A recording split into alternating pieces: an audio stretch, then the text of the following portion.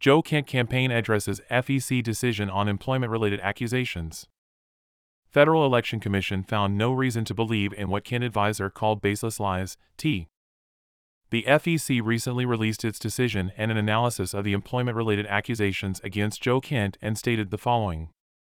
The Commission found no reason to believe that 1. Joseph Kent and Joe Kent for Congress and Thomas Detweiler in his official capacity as Treasurer violated 52 U.S.C. Sections 30116 F or 30118 A by knowingly accepting excessive or prohibited corporate contributions through salary payments made by Kent's employer, and 2. Joe Kent for Congress and Thomas Detweiler in his official capacity as Treasurer violated 52 U.S.C. Sections 30116 F or 30118 A by knowingly accepting excessive or prohibited corporate in-kind contributions in the form of payments for polling.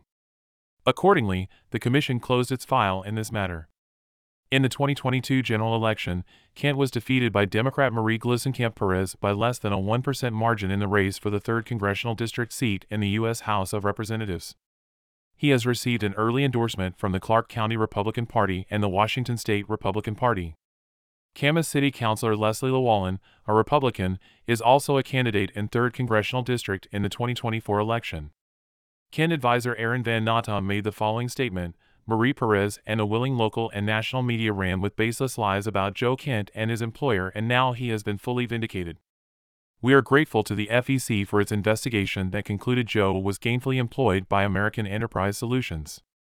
Marie Perez's blatantly false accusation that Joe, a retired 20-year Army combat veteran and CIA field operative, didn't work for a living is abhorrent, and she and the rest of the media that spread this lie owe Joe an apology. The FEC letter and analysis can be found online at https://joekentforcongress.com/FEC.